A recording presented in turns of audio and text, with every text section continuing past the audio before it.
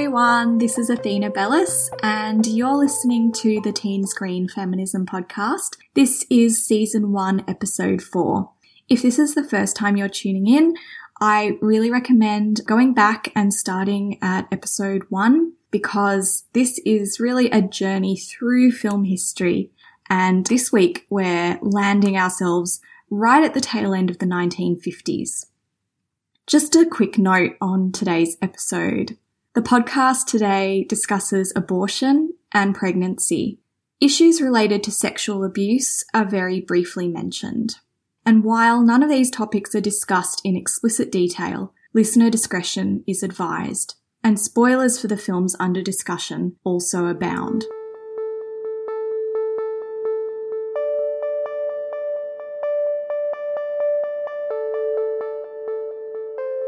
So today we're moving on from the 1940s where we left off in the last episode where we were looking at the miracle of Morgan's Creek and into the late 1950s. And the 50s are an interesting period in Hollywood because in 1956, the production code, which we've been talking about the last few episodes, was changed to allow for some representation of abortion as subject matter in movies, but still in quite a regulated and limited way.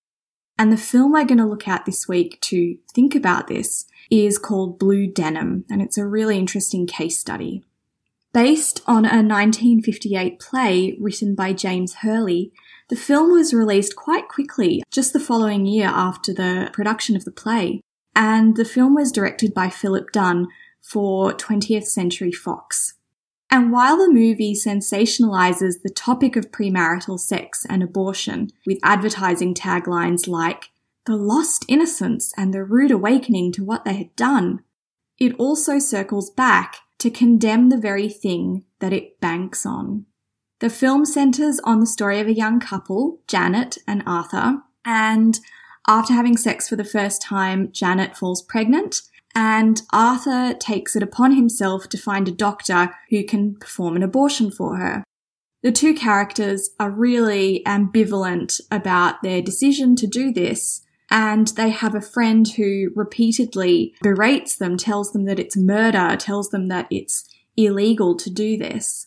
But even in the face of all this, Arthur raises the money that he needs to find a doctor, and then Janet reluctantly allows herself to be blindfolded by a strange woman and taken off somewhere all by herself to a secret, very sleazy location for this procedure. But just in the nick of time, right before it can happen, Janet and Arthur's parents discover the plan and they arrive at the doctor's office. Let's go. I don't want to go. Don't make me go. But Janet. I'm scared. I won't ever come back from that place. I'm scared I'll die and go to hell. Jan. Oh.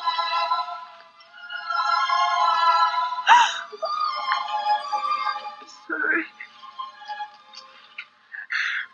Everything changed.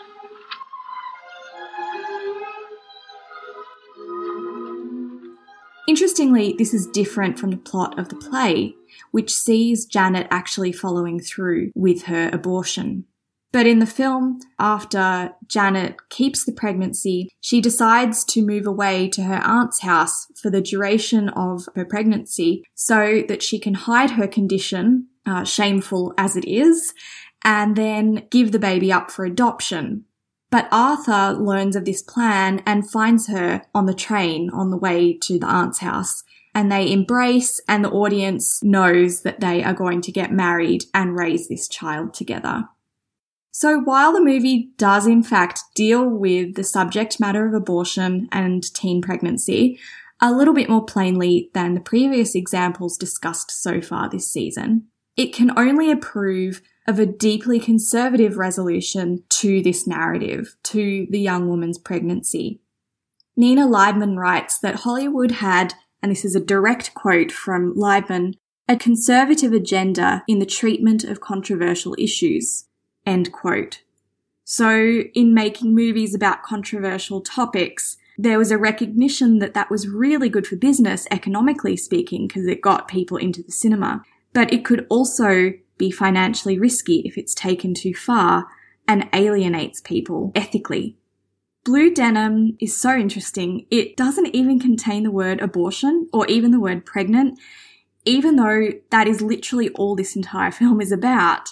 The closest we get are references to doctors and sort of vague allusions to surgeries and broken off sentences and dramatic facial expressions that allow the viewer to infer meaning rather than the film actually having to say anything. And this is consistent with other examples we've looked at so far in the podcast, where pregnancy and abortion are both deemed these unspeakable things, so taboo that they can't even be mentioned by name. And the avoidance of these words is actually quite funny, I think, given that the ads for Blue Denim state, "Blue Denim says things no motion picture has ever said before." So, it says some things, but are certainly not quite enough, I don't think. Like The Road to Ruin, which we looked at way back in episode 2, there's quite a strongly educational focus in this movie, both for young audiences and for parents as well. The parents in Blue Denim are shown to be really out of touch with their children who are shown to be in crisis. And the parents have to learn the hard way that they need to be more attentive and perhaps even more controlling, particularly on the part of the fathers. That's something that both of the fathers in the film realise, that they really have to not only be tuned in, but also have a degree of control over their children's lives. Throughout the movie, Arthur tries to talk to his parents about his problems, but they're really busy and they're wrapped up in their own dramas, that they miss the opportunity to hear about what's going on with their son, and so they learn the hard way. In addition to providing lessons for parents, the movie is also really focused on providing a lesson in morality and rationality for young people.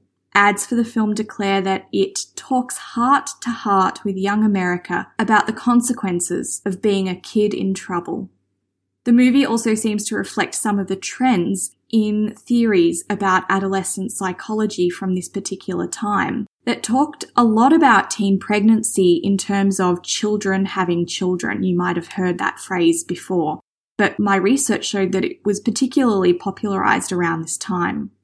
In line with this, Ofra Kaufman notes that during that period of the mid to late 1950s, psychological theories tended to see young people, especially teenage girls, as immature, and this immaturity could be potentially harmful to the development of a baby or a small child on the level of their emotions, their mental state, and also their psychological state. There are many instances in this film of characters lamenting Arthur's future prospects and all the exciting things that he's going to miss out on if he becomes a teen dad. The scene where Arthur and Janet realise she's pregnant is intercut with images of other teenagers laughing and dancing at a party without a care in the world. The film seems to say, well, you could either be one of these joyful young people with their futures laid out before them if you make the right choices, and only if you make the right choices, or you could make wrong choices and find yourself at a dead end before your life has even really begun. So very much like earlier examples we've discussed in the other episodes of the podcast so far, this really does feel like a cautionary tale, an educational and moralistic story designed to scare young people off the wrong path of life. Sex itself is also not shown in a positive light at all. Janet and Arthur start asking each other if they have done things, and that's a direct quote, with other people. And so they're not using the word sex, but it's clear what they're talking about when they're asking each other if they have done things with other people. Janet says that there have been times where she nearly did, but she says, whenever it starts, I get scared or disgusted. Already here, there's a sense that something's wrong, it's disgusting, and certainly not a sense that it's pleasurable. Arthur and Janet spy on Arthur's sister, who's passionately kissing her fiancé after coming home from their date. They're wide-eyed with fascination, perhaps arousal, and Janet looks away guiltily, saying that they shouldn't be watching this. Again, here there's a sense that desire is taboo and wrong and something that's shameful. After this, when the two go inside and descend into Arthur's basement, the visuals also give a feeling that everything is very wrong here. It's really dark, the basement is dirty and cluttered, it's hardly a romantic image of sex, and actually, it's somewhat unsettling and eerie to put a sex scene, or the suggestion of a sex scene, I should say, in this space. The scene fades to black as they kiss, and that use of the ellipsis signals to us that they have slept together. And the use of the fade to black is, as I'm sure you know, a really common indicator of sex, that something has happened between those two images when we fade to black. In the very next scene, at a school party, Janet is obviously very upset. She suspects and confirms that she is in fact pregnant by sneaking away to the library to look up pregnancy symptoms. Arthur finds her there and she tearfully says, "But they don't tell you how to stop it." And a couple of minutes later, she says, "I feel so ashamed." Sex is shown to be unappealing, something that leads to only bad outcomes and negative feelings. It shouldn't be had, the film seems to warn, because it leads to disaster and pain for young people. Amanda Litauer writes that according to census data, premarital pregnancies more than doubled between the early 1940s and the late 50s, which historian Alan Petigny says indicates a rapid increase in premarital sex during this period. And of course, while this led to an increase in unmarried people giving birth and becoming parents, it also inevitably led to a rise in abortion rates. As Nina Leibman tells us in her fascinating article about Blue Denim and its historical context, abortion was on the one hand being made safer through a range of very important medical developments, but it was also heavily legally restricted. For instance, to pregnancies that were threatening to the life of the parent, or in cases of rape and incest. These restrictions inevitably drove many people to back-alley abortions, just like the character of Janet in Blue Denim. In relation to that context, Leibman writes that the movie, and this is a direct quote, is the product of the patriarchally inscribed 1950s, when all family melodramas were written as male ascensions into adulthood. And indeed, as she points out, the movie makes everything about Arthur, completely sidelines Janet's character development and her feelings about her pregnancy and what it might mean for her future. Instead, we learn all about how Arthur feels, what he wants to do about it, and how and when what he wants will take place.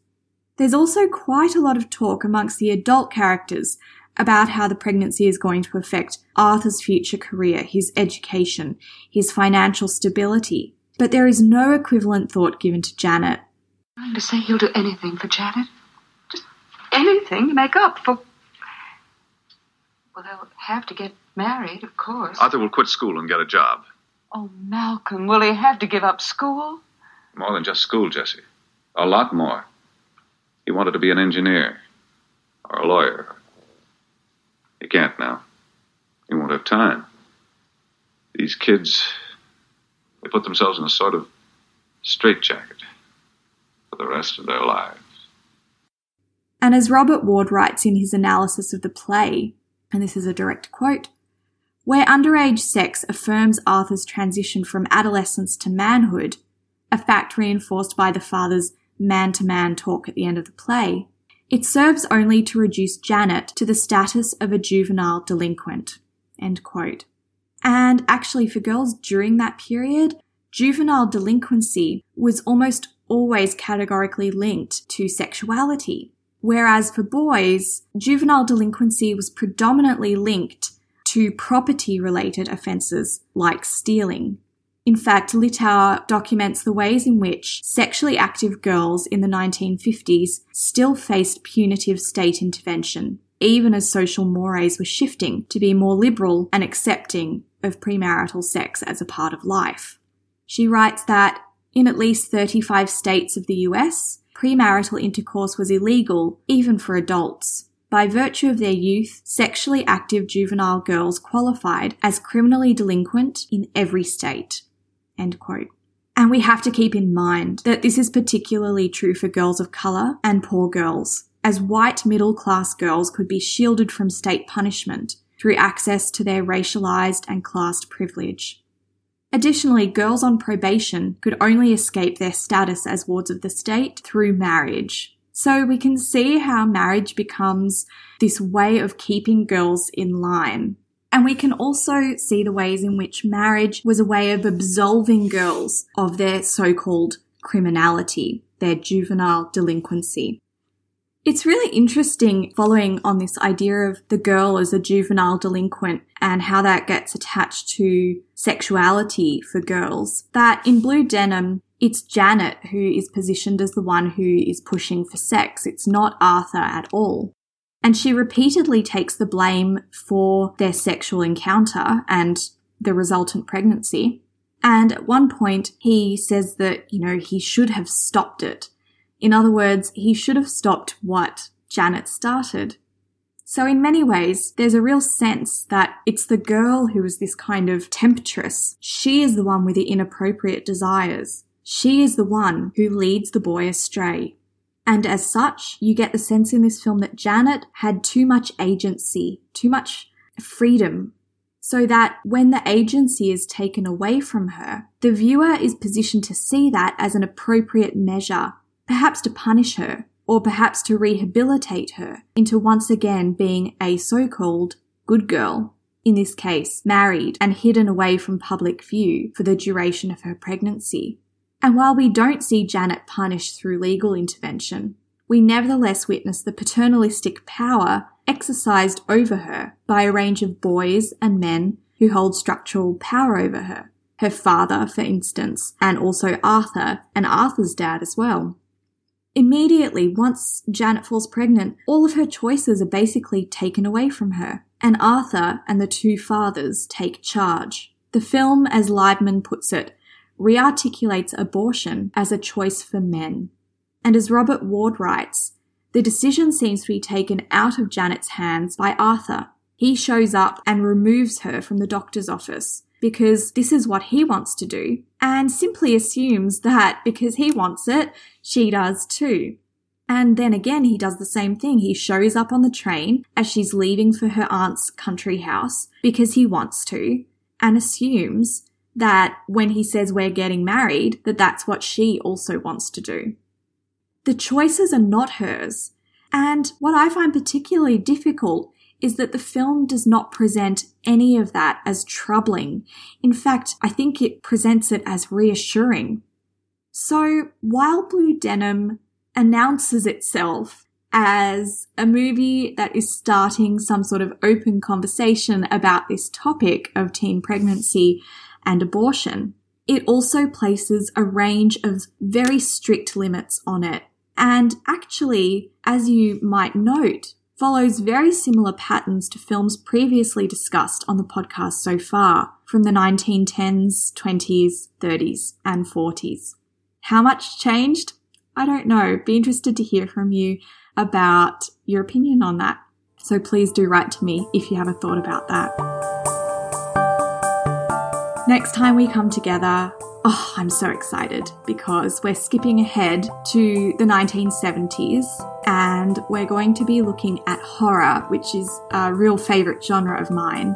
We're going to be looking at how teen pregnancy gets represented in horror movies of the 1970s, particularly through a discussion of the film Black Christmas. So it's going to be an entirely different approach to the topic. If you enjoyed today's episode, please consider leaving a rating or a review wherever you get your podcasts. And please follow the podcast on Instagram. The Instagram handle is @teenscreenfem. This episode was researched, written, and presented by me, Athena Bellis, and it was edited by the magnificent, glorious, wonderful Claire Gorn. Thanks so much for listening to today's episode of the Teen Screen Feminism podcast, and I do hope that you'll join me next time.